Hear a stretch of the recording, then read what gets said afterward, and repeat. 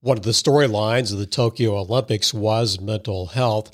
So this week's topic, I believe, is very timely as we are going to be talking about failure, one person's inner journey into a very dark place and his renewal after failure. You're going to enjoy listening to Mark Jacobson. He's the author of the book, Eating Glass. I'm Mark Gandy. This is CFO Bookshelf. My conversation with Mark Jacobson is coming up next.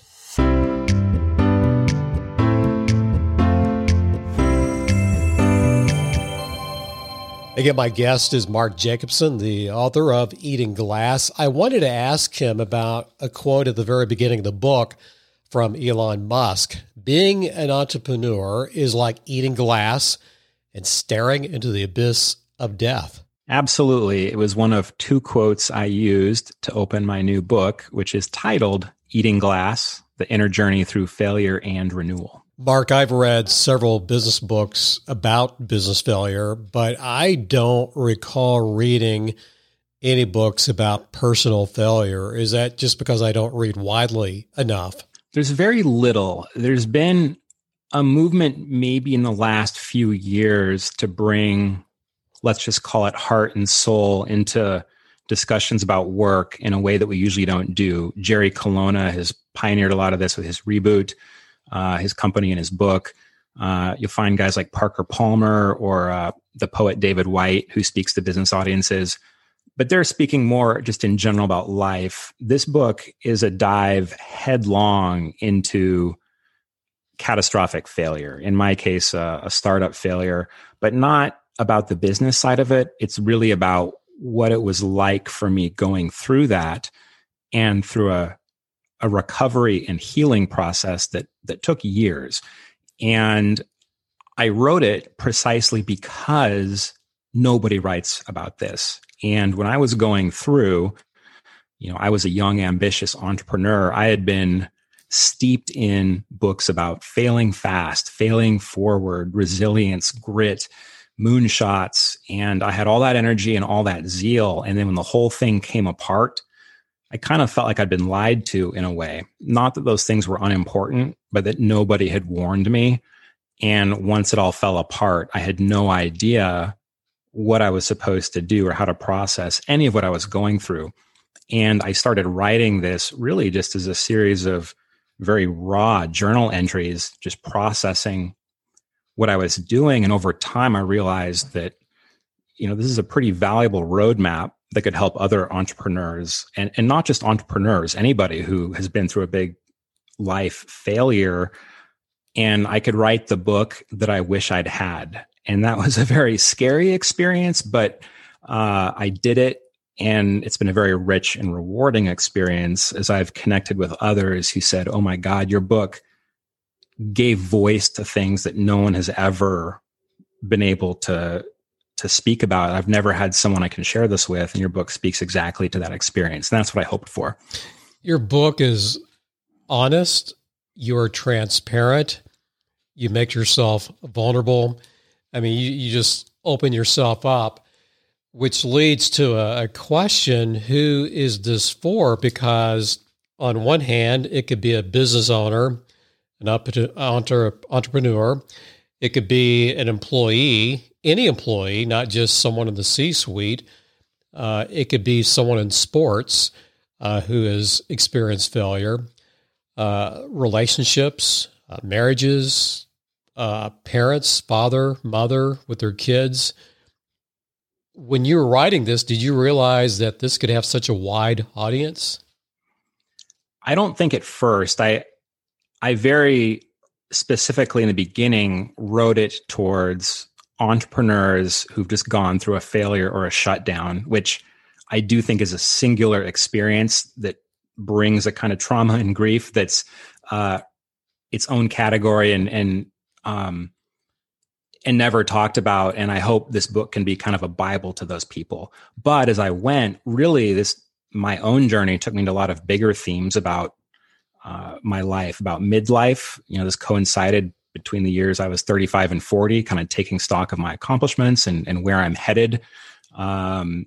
Bigger questions about, where's my life going? And these are universal human questions. And as I continue to work on the book, I brought in examples and references to all the things he talked about. So I think this book could speak to anyone. I tried to write kind of a timeless book about the human experience, but really to anyone who has been through a soul-shattering experience or has just been through a period of feeling like a failure, of how do we process that and how do we grow from it and come out enriched. And I don't mean that in a trivial sense of, failing your way to success. We have enough of that. But at a much deeper level of, how does this help me live better as a human being and come out really transformed by this failure experience? There's something virtuous or valiant about your origin story, which, by the way, I don't know how many hours in the day there were for you. If you had maybe 48 because you're working on your PhD, you're married.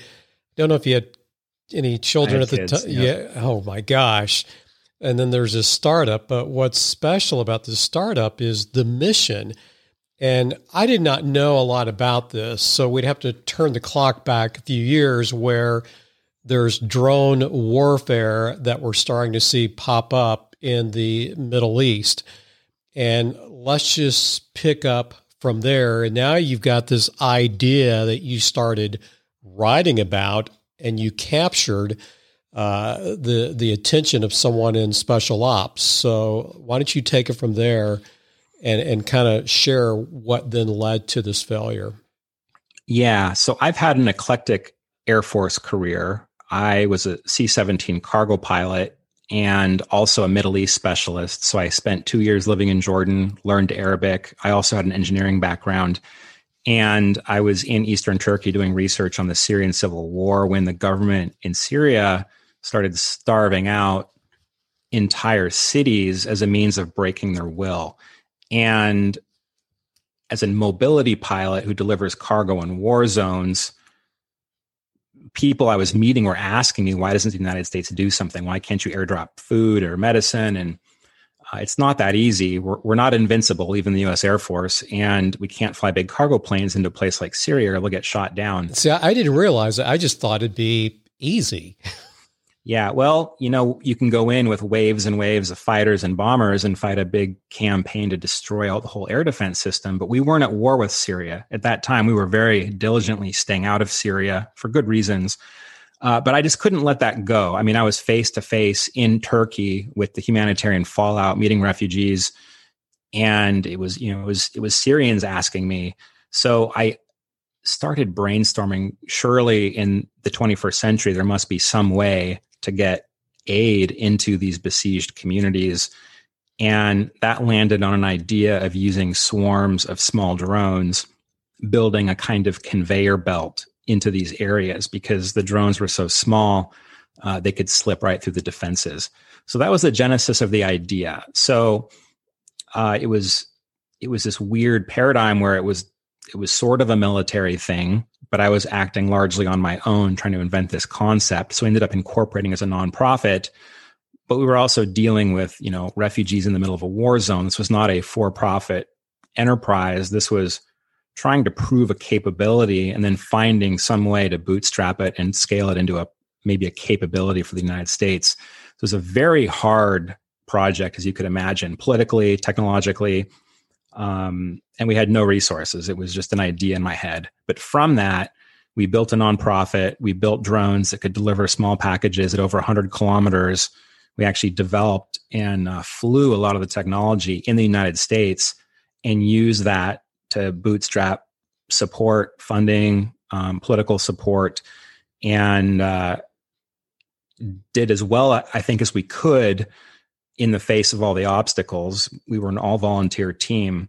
And then really at the climax of our success, all the difficulties of running a nonprofit with volunteers using emerging technology caught up with us, and things started to disintegrate, and that led to the failure experience. What is your best definition of failure? And that may seem like a trite question. We can just look it up in Webster's, but I think from your perspective, you have a different light, or can shed a different light on that concept, that term. What is it? It's actually a hard definition. And I've had some pushback on the book about why I use the word failure, because failure is always a chance to learn and grow. But I think it's important to own that word because we feel it in our gut. So a dictionary definition is it's a missed success. We set a goal, we didn't achieve it, we failed. That's true, but I really think it's just the start. And in the book, after wrestling with this question, I defined failure as being taken past the limits of your strength.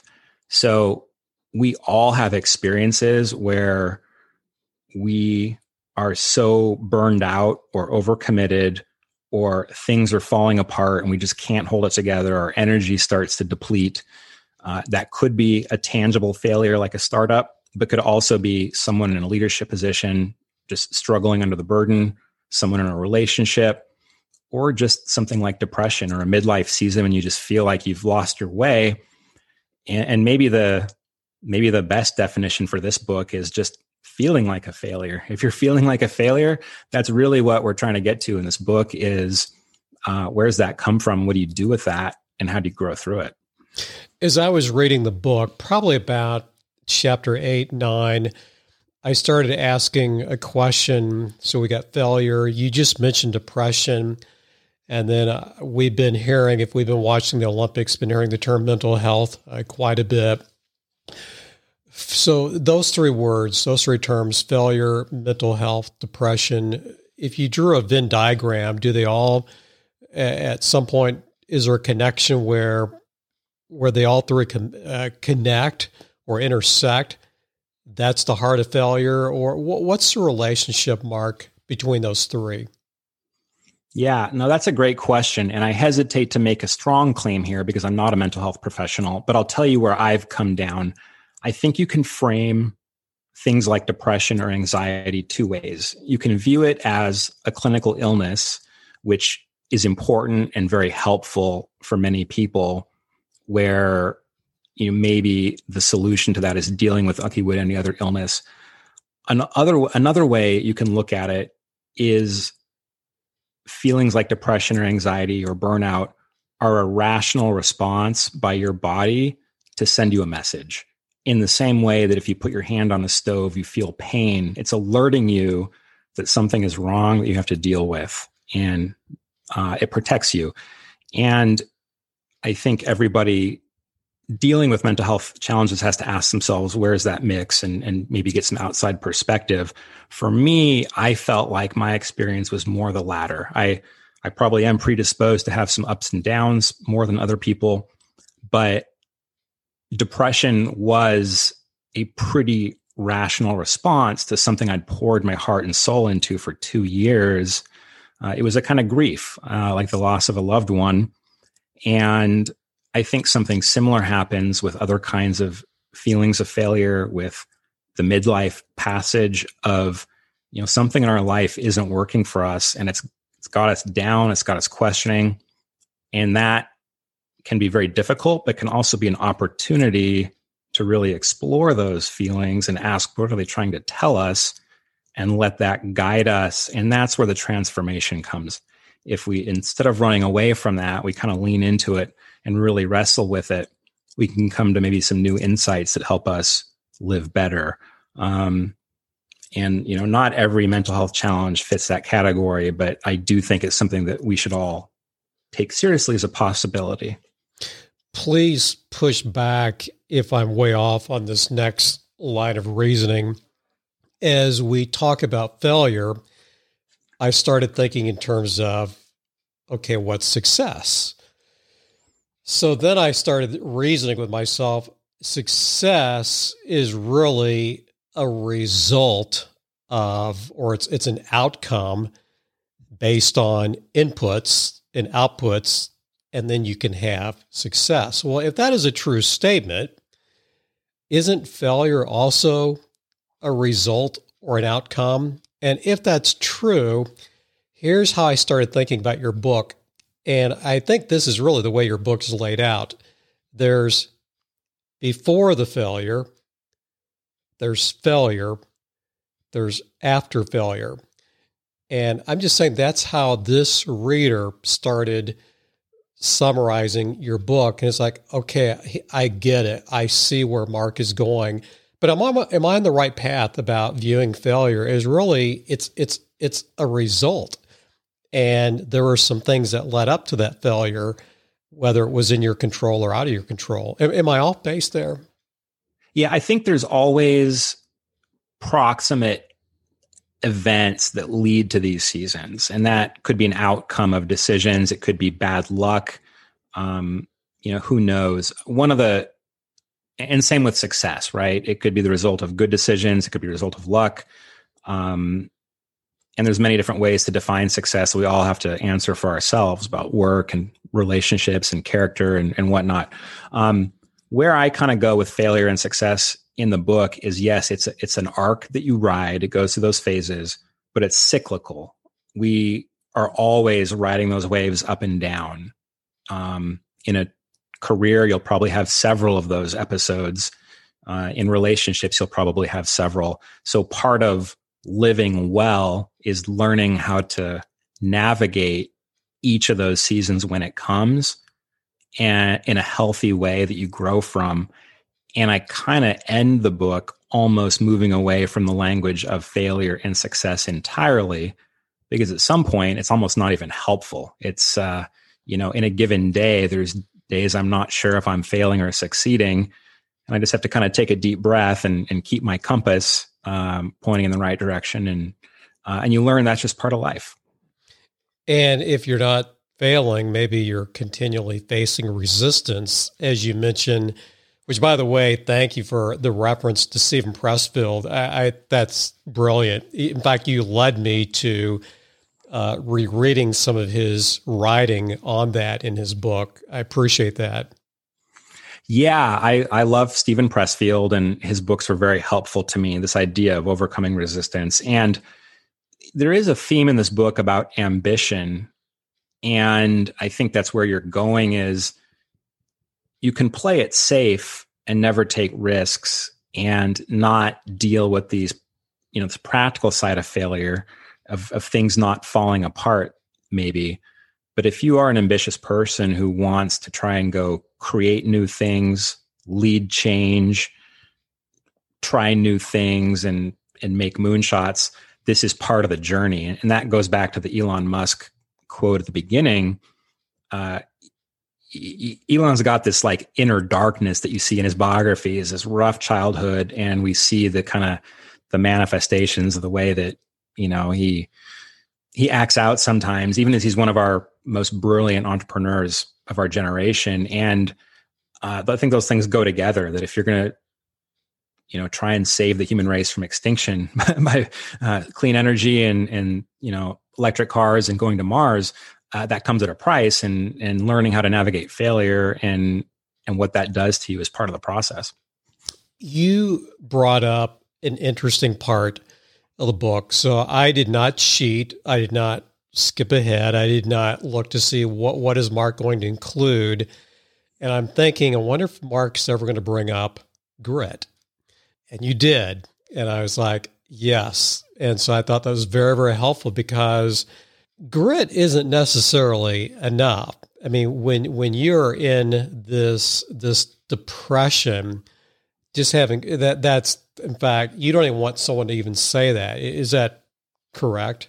It's a great point you bring up, and it's something I wrestled with. I read all the books about grit, and that motivated me, and it's an important idea, absolutely. What I found is, as my nonprofit was failing, we literally crashed a drone and burned down 3 acres of Stanford. The political situation became impossible. I would like to think that my team and I showed remarkable grit. We kept trying and trying and trying and trying. But at some point, it was so damaging that it was no longer the right thing to do. We needed to quit. And that's a theme in the failure section of the book, is sometimes you do need to quit. And I felt this shame that by doing that, I was not showing adequate grit. And it led to this kind of existential question. Do I have what it takes to be an entrepreneur? Am I selling out too early? And I think that's the damage of, or maybe the risk of talking too much about things like grit, but not acknowledging this kind of dark side of that, and the need sometimes to walk away or take a break or take care of yourself.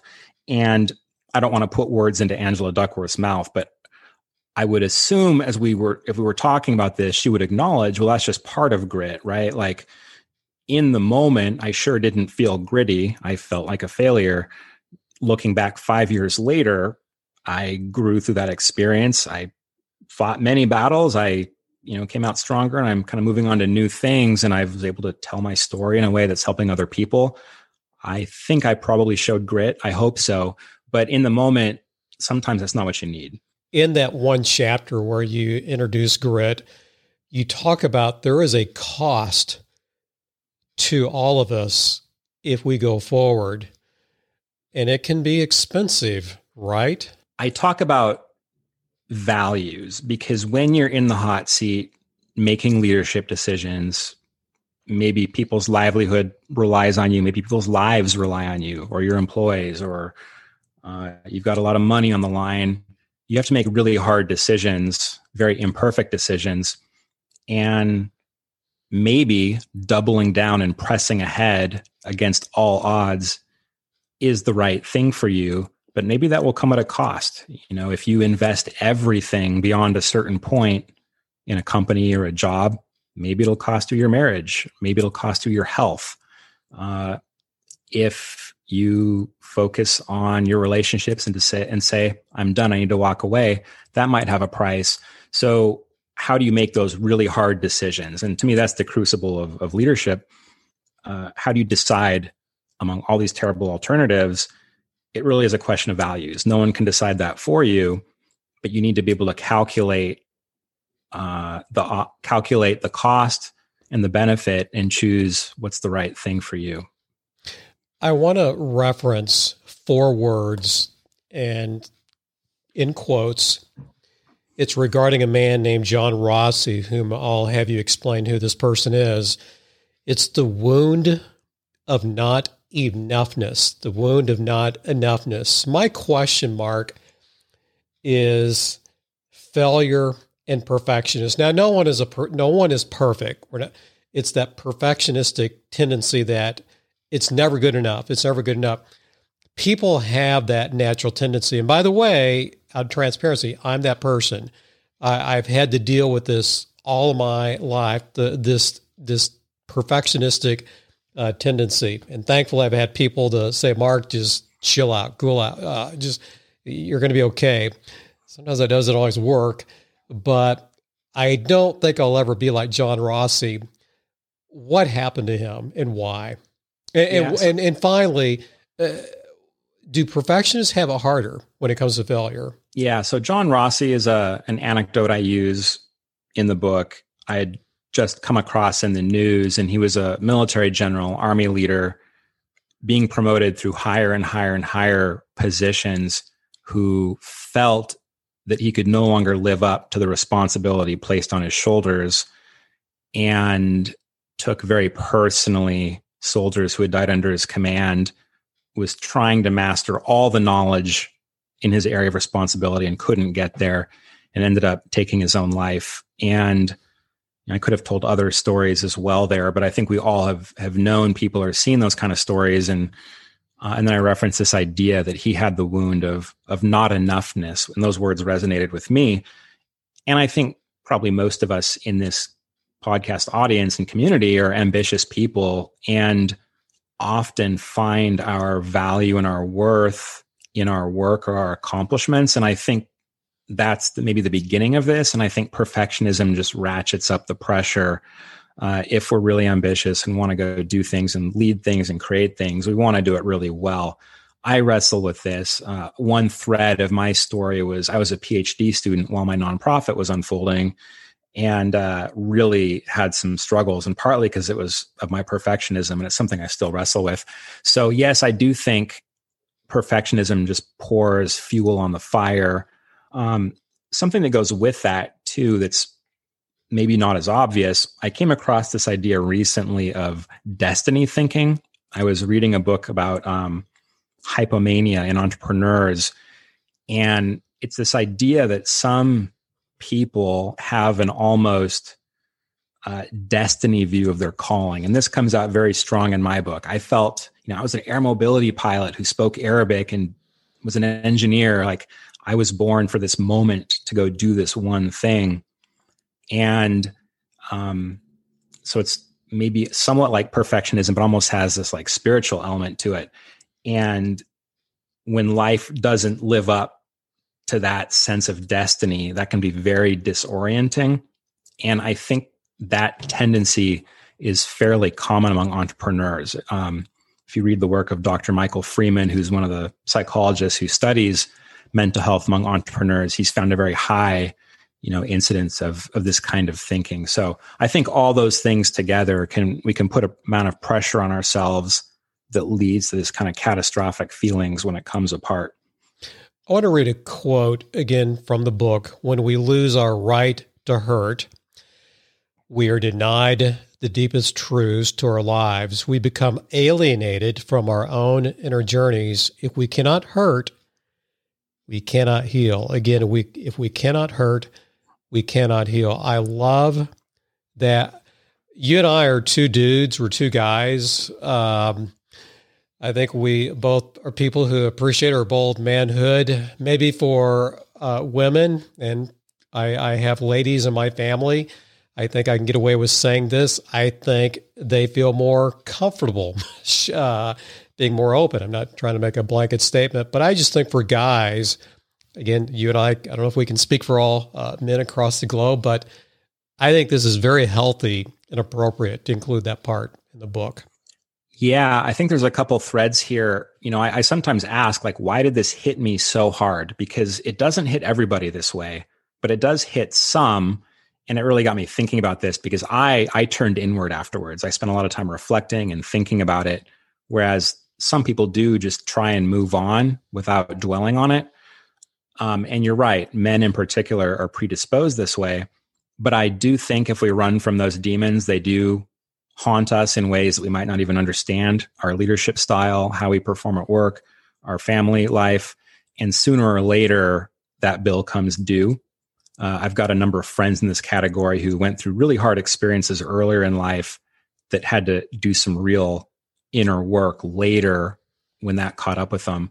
So my encouragement to people who've maybe have gone through something like this is do the work, whatever that means. And that might be uncomfortable. It might be new.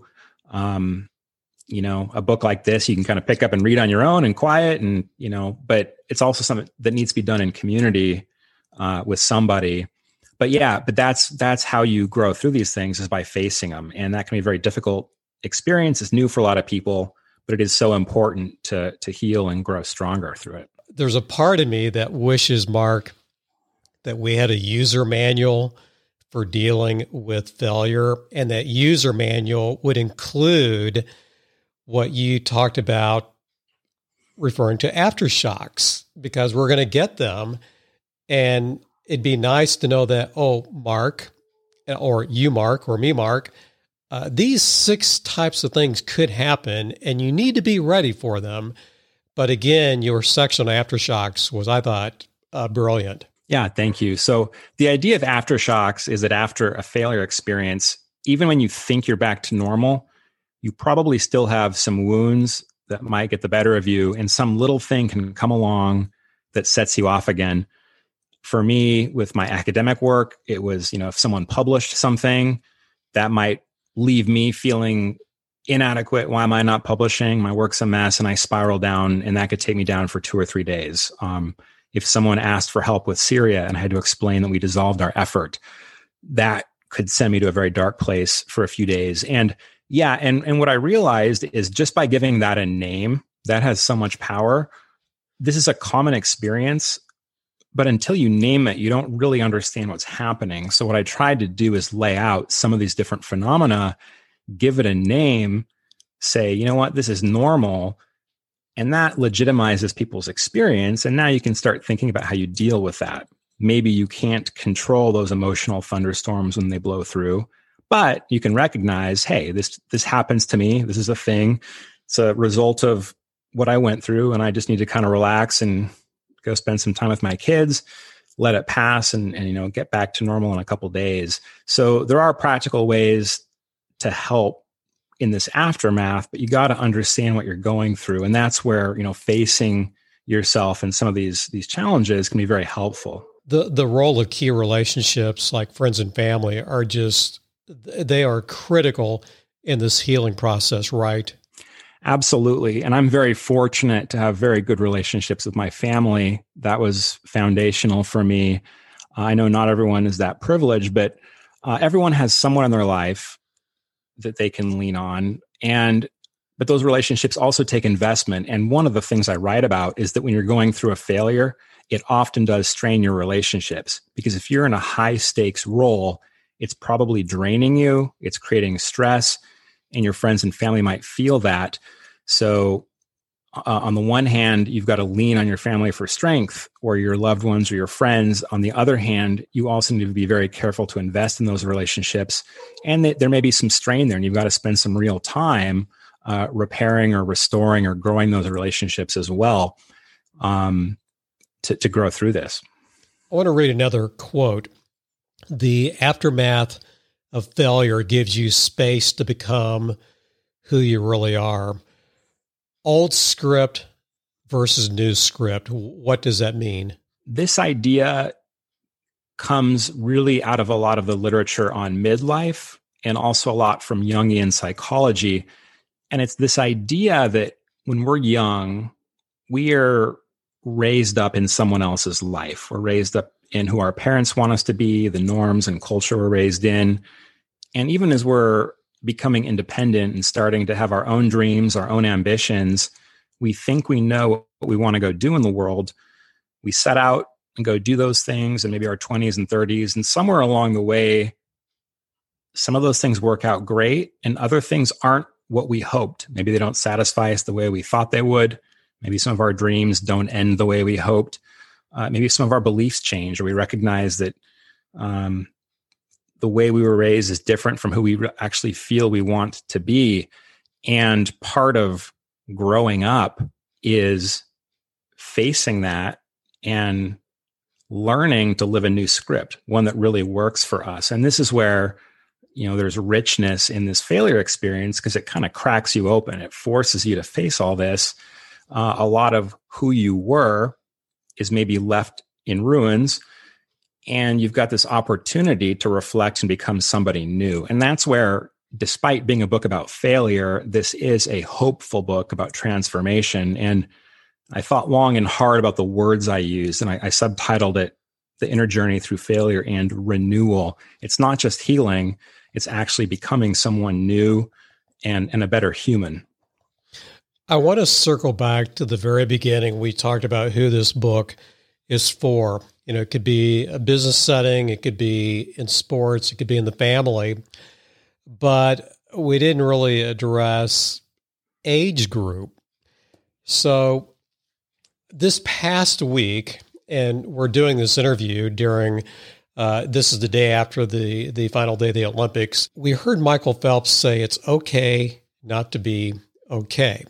Now, I'm sure you and I would love to, let's unpack that a little bit, because your message is, I'm sure what you would say to him is, Michael, I think you need to add a little bit more to this. But let's say you're talking to a large group of high school kids. Maybe it's a TED Talk. These are people in high school. I'm having this opinion after reading your book, Mark, that this is not just for young adults, people middle age or older. This should probably be starting to be talked about at the high school level. First of all, you can agree or disagree, but what would be your talk to a large group of teenagers on this topic? One strong element, especially in American society, is this just constant projection of success. And we feel this most acutely on social media, of always projecting optimism and accomplishment. And putting a smile on everything. And there's a place for that. Imagine like a high school commencement address. You want to celebrate that day for sure. And give people ambitions and dreams. But I think the corrective that could be added to a hopeful message forward looking about ambition and dreams would be something like this. It would be, you're going to go out and have opportunities to do great things, achieve things, pursue your dreams. But what people often don't tell you is it's not always going to be that way. You will have dreams that don't work out. You will have times when you feel lost, times when you're struggling, and that's part of life. It's both of these things. And your goal is to go grow as a person, to become wise, to have good character.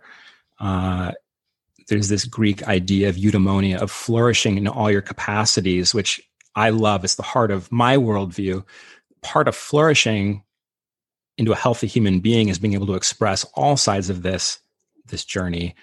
And when those times come, your challenge that life asks of you is to learn from those experiences, to be stretched. Those are the times that will enrich you perhaps the most. So even if you don't feel that right now, know those seasons are coming, tuck it away. And when it does come, just remember that this is normal, it's part of life, and this is your chance to grow in a richer and deeper way. We ask every person on the show about their favorite books. And as I read your book, don't ask me how I knew this, but after the forward, it's like, this guy, I know he reads a lot. He reads widely. I also have a feeling, Mark, that when you read a book, it's not just the depth, but there's the width.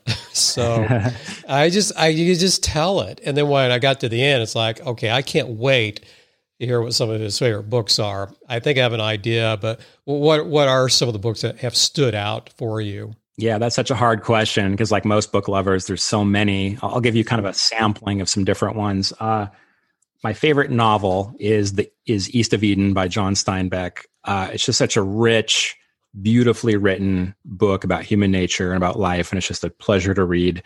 I love that book.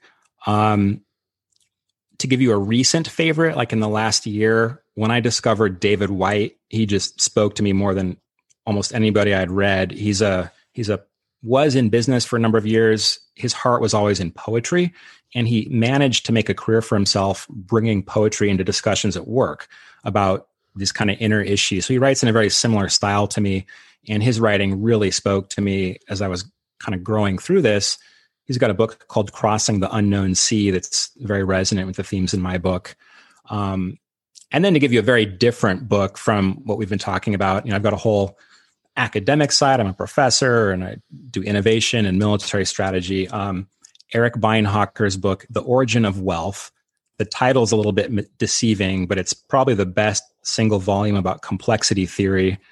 And that book has probably shaped my thinking on so many dimensions of life more than any other book. It really takes complexity theory and applies it to economics. But there's a lot in there kind of linking science to just how human beings live and form societies that's been very helpful to me. Your website is Mark, D as in dog, Jacobson, and the Jacobson ends with S-E-N, not O-N, SCN.com, Mark D. Jacobson.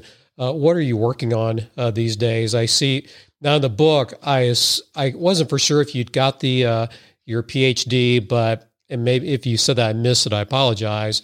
But then I went to the websites like you did complete it. So that had to be hard work because I know you're struggling there for a while for your research paper, right? Is it called the dissertation? So I know there's that was tricky there for a while, but so that's completed. So what's going on right now these days? So I'm still in the Air Force. I'm a professor of strategy and innovation at an Air Force school called the School of Advanced Air and Space Studies. My academic work, I'm working a lot on applying complexity theory to military strategy.